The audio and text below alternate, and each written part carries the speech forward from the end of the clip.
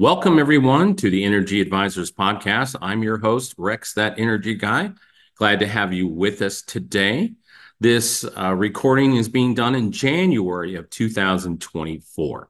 Today's topic is about the grid. Okay, so I'm going to focus on North America and the U.S. primarily because that's where a majority of our listeners are at. But in a further episode coming up, we will look at the grid in Europe and other parts of the world. But before we get started on the topic today, it's really interesting educational stuff because I think it's important for people to understand how this works. The grid is a highly used term. It's extremely misunderstood, and people don't understand the entities that are involved in running the grid. Okay. But before we do that, our good friends, I want to thank our partners at Valor Solar. If you want to do solar, Valor is based like I am here in Colorado. They deliver solar solutions across the Rocky Mountains to include Colorado, Utah, Idaho, Nevada, and Arizona. They do an amazing job. And the reason that differentiates them is integrity. There's integrity that's involved in the education process because you don't want misinformation. The second thing is integrity during the implementation. You want to get the job done right. You want your systems to be the best. And third is maintenance and ongoing support. While most solar solutions are pretty much lights out, bad pun, they actually will need updating over time for different new technologies, weather issues as far as maybe hail damage and stuff like that. So it's important to have a good partner. So I recommend Valor. They do an amazing job, vetted them before we brought them on as a partner in the show. So it's really easy if you'd like to get connected with our friends at Valor. Just go to the website at energyadvisors.today, fill out the form, and we'll get you in touch with them. All right. So let's talk about today's subject, the grid. Okay. Like I said before, it's a term that's just loosely thrown around, like it just exists out there, that it's omnipresent. Well, it's somewhat omnipresent. We are very, very blessed here in the United States and in a good portion of North America to have a very effective electricity delivery system. But there's some challenges, okay? There are some significant challenges.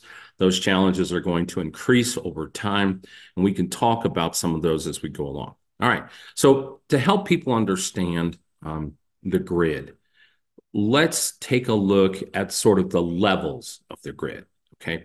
So the first level, there are what they call interconnects. So there are three regions called these interconnects that exist in the United States.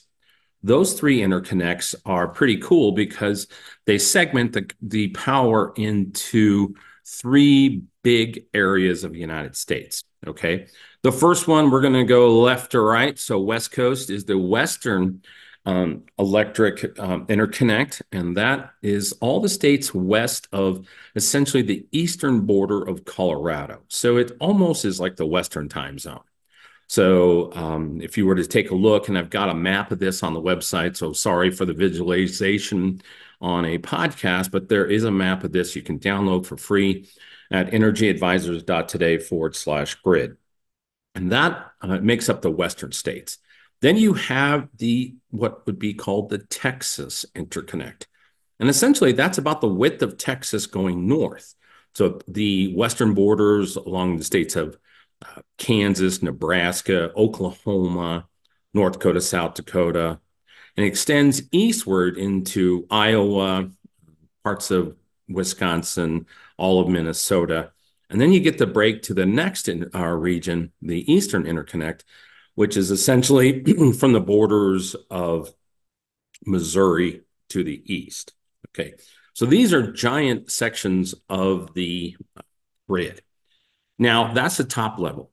What sits above this, and it is a nonprofit for international regulatory, is the North American Electric Reliability, if I could say that today, the North American Electric Reliability Corporation.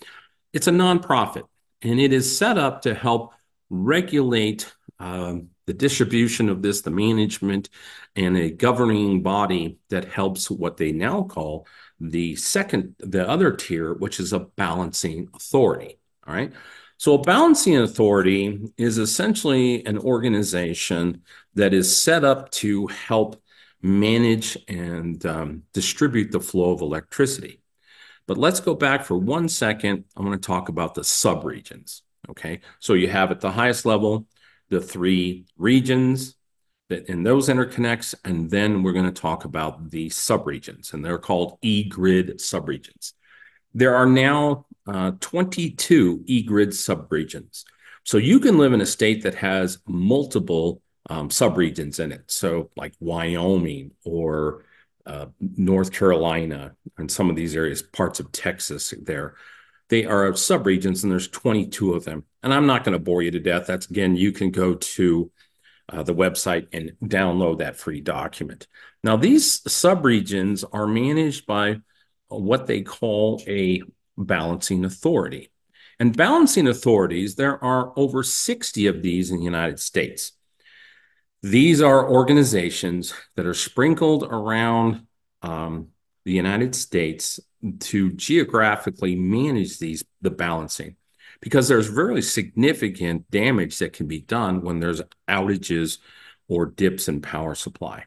Now, these balancing agencies generally fall into several buckets. One, they're either a power marketing administration, or what they call a PMA, or a group of utility companies that have formed regional entities called a regional transmission organization, or RTO, and then independent system operators, which is ISO. So it's interesting. People don't understand that these are all interesting organizations that are protecting not only the balance and distribution of power, but the economics of it.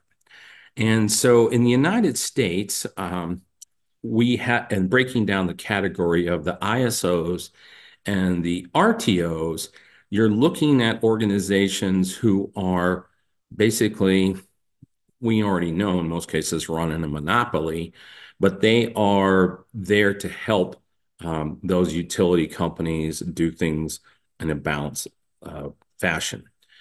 Although 2/3 of the nation's power is managed by these RTO and ISO regions, there are very large sections of the United States, particularly in the Southeast and West, where there isn't an ISO or the RTO. So we are then dependent on the wonderful organization of the North American Reliability Corporation, or what they call NERC, to sort of manage that.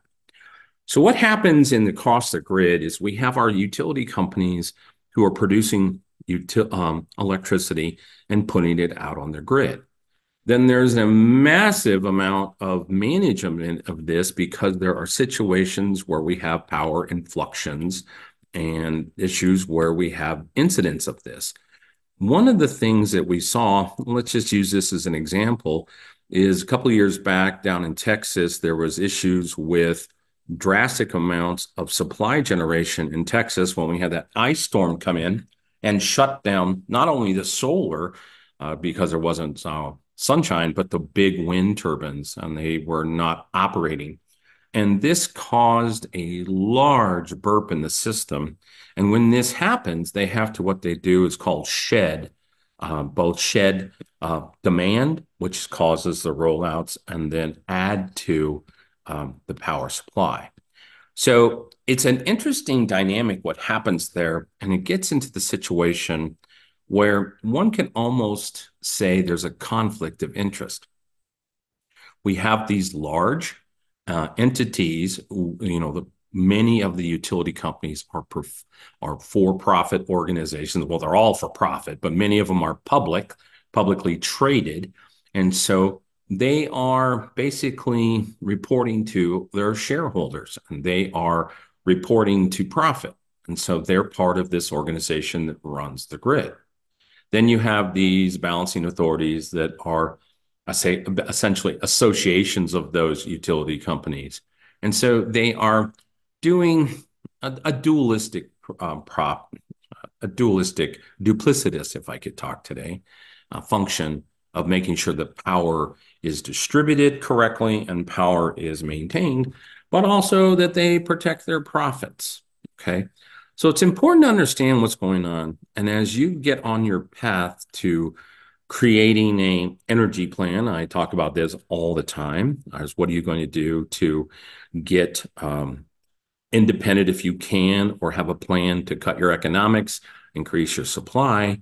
It's important for people to understand these entities and understand how they work and who's governing them. There's an old science, it's called the reticular activator. And how I explain this to people is, have you ever bought a new car? And it doesn't have to be a brand new car, but new to you. And you never saw them before. But now you walk out in the parking lot of any retail box store or a mall or wherever, and you see a dozen of them. Well, it wasn't that those cars didn't exist before. It just, you didn't pay attention to them. And so now I used to joke when my wife was pregnant with our 5 kids, I used to see pregnant women everywhere, but when she wasn't pregnant, I didn't see them anymore. So what I'm advising you to do is turn on your reticular activator for news, what's happening, and learn more all you can. So that way you can be an educated consumer in this. Now, if you are a total geek, okay, kind of like me, there's actually a website out there that you can go to that is provided by the U.S. Energy Information Administration. And it actually has the hourly electric grid monitor on it. And for every hour, they do an upload of the data that you can see in a visualized format, and also download the data, the amount of electricity that's been consumed in the last hour, and the flow of the electricity on the grid. So, I mean, I don't think anybody's a geek to that. Again, I'll have a link on the website for that, and it'll show you the demand, the percentages of fuels that are being used to create that, to manage that demand, the power consumption of each of the electricity subregions in the United States, the energy sources, you name it. So if you want to really geek out on that, you can take a look at this. It even has charts to see how we would be doing electricity interchange with our neighboring countries. The north of us, our good friends in Canada, and to the south of us, parts of Mexico. So I hope this helped you today to understand the grid. The grid is not just this one thing that exists in the ethos, and you see these big power lines, and magically you turn on the switch in your house and the power's there. The grid is a very large and complex set of these regions, subregions, and then the balancing authorities who help balance that load. Now, it's important to understand when we have brownouts, those are significant. If there is a huge supply increase in some portion of the country, or the dropping of assets to provide that, so like that example down in Texas, permanent damage can be done to the grid. And that's the function of these balancing authorities, is to stay connected to move the electricity around. We do face large risk in the world today with foreign adversaries connecting into the grid, managing those interconnection systems, or hacking those systems that manage the grid. So the risk we have is it's not keeping up. It's outdated. It's like driving a car that's 50 years old now, may not be the most performant, and we have ever increasing demand. So turn up your reticular activator, learn all you can. And again, if you want more information, just go to the Energy Advisors website, energyadvisors.today/grid, and get you beginning to understand how this works and the importance of it. So thanks for tuning in today. And until next time, make it a great day and look for ways to not only increase your power generation capacities, but also save. Thanks. Until next time, this is Rex, that energy guy.